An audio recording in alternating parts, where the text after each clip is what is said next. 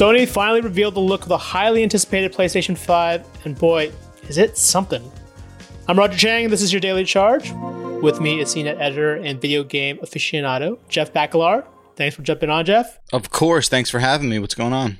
So, well, the PlayStation 5 is going on, and it's something. But not everyone got a chance to watch the Sony live stream yesterday. So just for our listeners who didn't, could you describe what the new PS5 console looks like?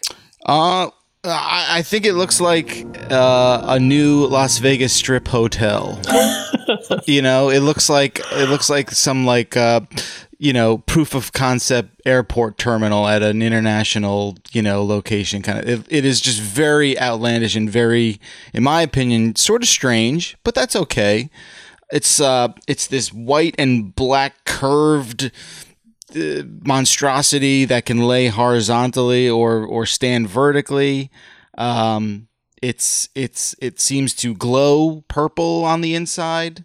I don't know. It's weird, but it's definitely striking. It's interesting because it's clearly, this is we were talking about this before, right? The PS4 had its benefit because it could be a statement piece or it could blend into your existing furniture, your TV console. Like this is just gonna be out there. It's an attention grabber, and it's kind of a deviation from their previous design SKUs in a lot of ways. What do you think though? Do you love it? Do you hate it? What are your impressions? Personally, I think it's pretty ugly. I'm not a fan of it, but at the same time, to me, it just doesn't matter. And I think, look, if you're buying this thing because it looks good or looks bad, something else going on. But for me personally, I think it is a bit of a goofy kind of design misstep, but at the end of the day, it simply does not matter. What matters is what's on the inside. What matters is, does this thing dissipate heat well? Does it perform well? Does it have a replaceable hard drive? The cool thing that they kind of surprised everyone about was that there were going to be two versions of this thing when it comes out, one with an optical drive, one without. So to me, that says a lot, much more than the actual, aesthetics of the thing. So yeah, it's a big departure for them, right? They have not done this kind of deviation in design in a very long time. Even the DualShock controller that's now called DualSense has gotten the biggest, aesthetic and ergonomic update in well over a decade for these guys. So they are making a statement with their design. Like I said, if you just want to go by looks, I think this thing, it kind of looks goofy, kind of looks ridiculous, I think. But hey, again, it doesn't matter. I put a video up last night where I was just like, if you're buying a console based on what it looks like, I just don't know. Obviously, like if you're buying a car on based on what it looks like, that's a little different. But you're driving your car around. You're not keeping it in the garage 24/7 like you will with this thing. Well, and that's a good point, and we want to delve into that a bit more. For my part, I do appreciate at least that it's different, and that they're definitely taking risks at a time when technology is generally boring. Design SKUs are usually generally boring now. I can appreciate taking that risk, but did Sony offer any details on what it'll cost or when this thing will actually launch? No, all that stuff is yet to be announced. There's plenty of speculation, of course, but I've been hearing some wild stuff that this thing might cost around $600. But again, please take that with a grain of salt because I cannot see them charging that much. I think that would be a huge, mistake. I think the most they can go with this thing is $450 max. And then when you talk about release date, I think anywhere from Halloween to like Thanksgiving is probably a safe bet. Maybe it sneaks in, between Thanksgiving and Christmas, but right. That Black Friday thing. Well, there's there persistent rumors that even if it launches, the supply might be constrained. There's obviously a lot going on with the coronavirus that's affected the suppliers. So definitely a lot still in the air. Let's move on to the games, because to your point, I mean, this is really just a box. It might be a goofy looking box, but ultimately, what matters is the games and how they actually play. What did Sony show off? Sony showed off what appears to be like more than 24 games, and my first kind of take was, oh, these are all like multi-platform stuff, and it just reminded me of like going to E3, which we would have been at right now, but it reminds me of going to E3 and sort of just seeing like the Call of Duty game that's gonna be on both platforms and sort of rolling your eyes at all that. But the majority of the games that they showed off were at least console exclusive, and we definitely have to talk about what that means in a minute. But if you talk about console exclusivity, they have a handful of games that are going to be playable just on PS5. Their first party stuff like Insomniac's new Ratchet and Clank game. There's going to be a follow-up Spider-Man game where you're going to be playing as Miles Morales, which I have my suspicions is probably not like a full-length game. Go be a hero, Miles. Yeah, so Sony actually told the Telegraph after the event that this would be an enhancement and an expansion as opposed to a full-fledged sequel. Sense. So, which although I think a lot of folks were initially excited that this might have been a full sequel starring Miles Morales, which was super exciting. It still looks amazing. It looks good. I mean, they didn't show much of the actual gameplay, but just a little like peeking behind the curtain. Insomniac Games was also very busy at work making this new Ratchet and Clank game. To double develop is like this huge undertaking, regardless of the team size. So that definitely makes sense when you really unpack the situation of why that Spider-Man game is probably not a full-length game. Gran Turismo 7, which, I mean, hardcore racing sim fans, you're finally getting something to play in a very long time. I mean, the last Gran Turismo entry, it's been many, many years in the making. They announced new IP from third-party developers too, like this game called Project Athia, which is, I guess, a working title that's coming from Square Enix. They spent a lot of time talking about indie developers and indie games, like a game called Kenya Spirits, Goodbye Volcano High. There's a new Oddworld game. They are having console exclusivity on the two Bethesda published games, Ghostwire Tokyo and Deathloop. That's the game. So I was very surprised to hear about all this console exclusivity, and you got to unpack that a little bit, because what that means is you're not going to be able to play that game on an Xbox Series X, but you're going to be able to play it on PC. So they sort of do this weird, situation, but what it really means at the end of the day, though, is Microsoft is still, they're getting what they want out of that. So yeah, you can't play the game on a Series X, but you can play it on Windows, which is also very much a Microsoft thing. And it's not a thing that I think they sweat as much, especially now when their entire business model is play anywhere. You can play this game on PC, you can play it on... They've come to terms with the fact that PC gaming is a win for them as well. So that's where we are right now in the landscape of video games. And any of those games in particular stood out to you? Anything that was particularly impressive? I think what was cool about that Ratchet and Clank demo, and they showed a good maybe 3 minutes of that game. The biggest thing about PS5's architecture is, everyone's putting a lot of stock in this SSD that's supposed to be able to stream a really insane amount of data very, very quickly. And essentially eliminating a lot of loading and eliminating a lot of game streaming. So like when, that classic loading elevator that everyone's familiar with if you play video games, where you're in an elevator for an inexplicable amount of time, and that's just the game streaming in the background getting ready to load up for you to play.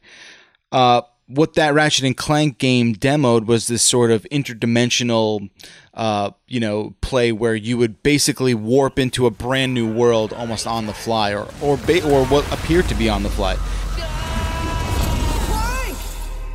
So I think, Insomniac obviously working with Sony first party is them basically saying, hey, this is the first really cool thing we can do with the technology here. We need that to be in this game. And I mean, it feels very on the nose and you're getting hit over the head with it. But to me, that was at least on its face, a very cool sort of tech demo of what, we can expect perhaps from the technical prowess of this new system. That's a really good segue, because I did want to ask about that, because graphically, we're not seeing like a huge leap in this next generation. And I'm not just talking about the PS5, but with the Xbox Series X too. Like, the improvements are nice, but they're not, I don't know if they're necessarily justification for a new console. Like, if it's not graphics, like, what are you buying a new console for? Like, what are some of these features? The SSD drive is a great example. Any other technology that really justifies the purchase of a new console? I mean, that's a really good point. I just got finished playing The Last of Us 2, and that game looks absolutely phenomenal. I mean, there's no two ways about it. It is on a very short list of the best looking games I've ever played, and that's on, a base machine that's 7 years old, right? Right. Right. So, I think when you talk about the new generation technology, a lot of the focus on that, it's a two-way street, right? Because you don't just need to have the console, you need to have the TV. You need to have a 4K television. You need to have a 4K television that can maybe support a higher refresh rate. So to take an HDR and whatnot, to take advantage of that, it's like I said, it's a two-way street. I think, every generation there's this sort of incremental update.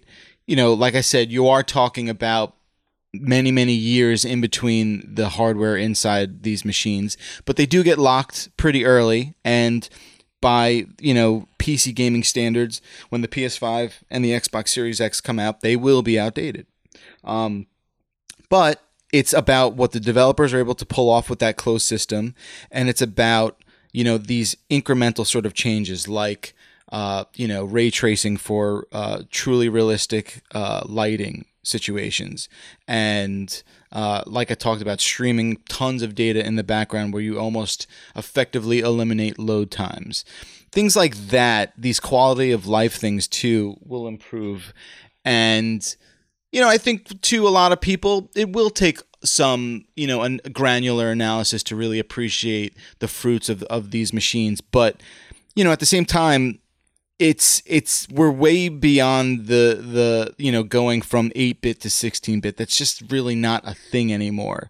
It's more just about what the hardware inside is locked in at and what we're getting out of those things.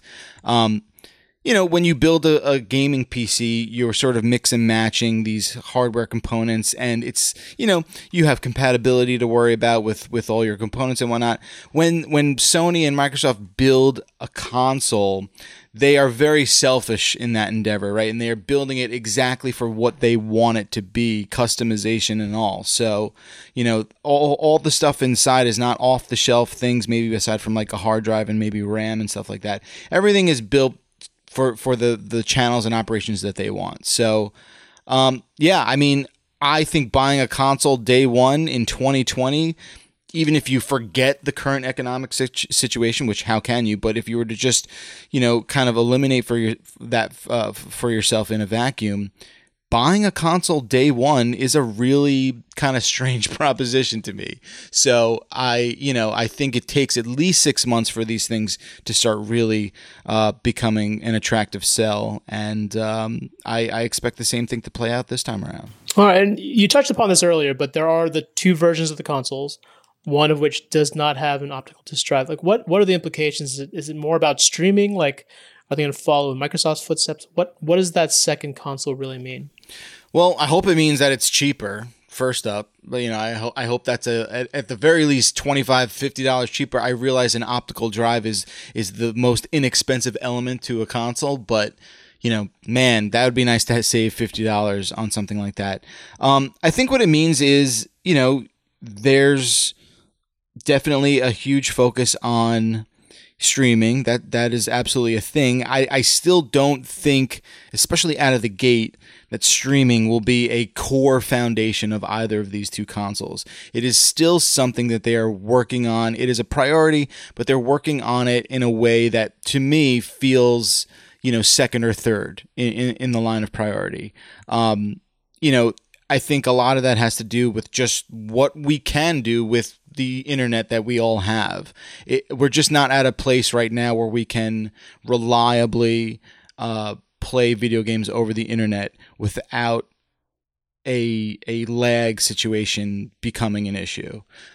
So as good as these consoles are and as fast as they are, they're still tethered to the internet that varies by house in this country. So that will always be an issue until maybe we have this unbelievable ultra reliable 5G that permeates and bypasses fiber and coax. But for right now, this is what the situation is, and I think these guys are taking their sort of time with rolling that out, because you don't want to over invest or over commit into one element and just not have it be a thing. And I think both of those companies sort of realize what the situation is right now, and they're sort of slow playing it in a way that makes sense to me. But yeah, an all digital version is definitely a statement. It's the first PlayStation to not have an optical disc drive, which is kind of amazing when you think about it. And for me, that's the one to get, unless you are intimately attached to Blu-ray discs and physical media in a way that you can't let go of one. But that's going to be the one to get. And I hope at the very least they're loaded up with 2 terabytes of space, because these games are now enormous. Storage is cheap for the most part. So it does make sense that this thing could possibly come with 2 terabytes of storage. Yeah, and as you said, I mean, there are still challenges with broadband. If anything, this coronavirus lockdown has showed that there's a wide variety of broadband access, good and bad, out there. There are a lot of folks who don't have the bandwidth necessary for streaming to really work. Just lastly, what in terms of the next couple of months, like what's next for Sony in terms of releasing more info? Are we expecting anything this summer, or what is sort of the rate of these announcements and these teases for the coming months? Yeah, it's super interesting, and personally, I kind of like it. I like not going to E3, and maybe I don't, maybe that opinion is not shared, but I think many people would maybe admit that behind closed doors. I like it. I think it's going to be this sort of drip drop. Obviously, yesterday was a major sort of milestone announcement in their roadmap to launch, but I still think there's plenty of games to be announced. Again, they still need date, price, and they need a launch lineup. And they don't have either of those 3 things. They kind of only ticked one of those 4 boxes, right? They just showed us what it looks like. And to me, that's sort of the least important box, right? I need to know the date it comes out. I need to know the price.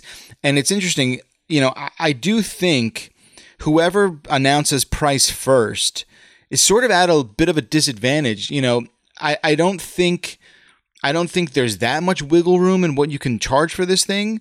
Obviously you gotta make your investment back, or as history has proven, sometimes you take a loss at launch with these things. But it is very obvious that Sony has had a tough time keeping the cost of making this down. There's been reporting that has shown that. But I think once one announces price, we're probably going to get price from the other console very shortly after. And it might leave the first one to announce, it might leave them vulnerable to be undercut a little bit. Even if it's, $50, it's really just about saying we're cheaper. So, and maybe we have the situation where it's like this race to the bottom where they go back and forth. I could definitely see that sort of petulant nonsense playing out. But yeah, we'll see what happens. There's still a lot to announce. Yeah, and that kind of reminds me of the previous generation when Xbox came out first and Sony came out, I think, a few hours later with a price that undercut the Xbox. So yeah, there's a lot to unpack. There's still a lot of time before these consoles launch, so I'm sure we're going to get a lot more info. You can check out our full PS5 coverage on CNET.com. If you have any questions, drop us a line at The Daily Charge on Twitter. For The Daily Charge, I'm Roger Chang. Thanks for listening.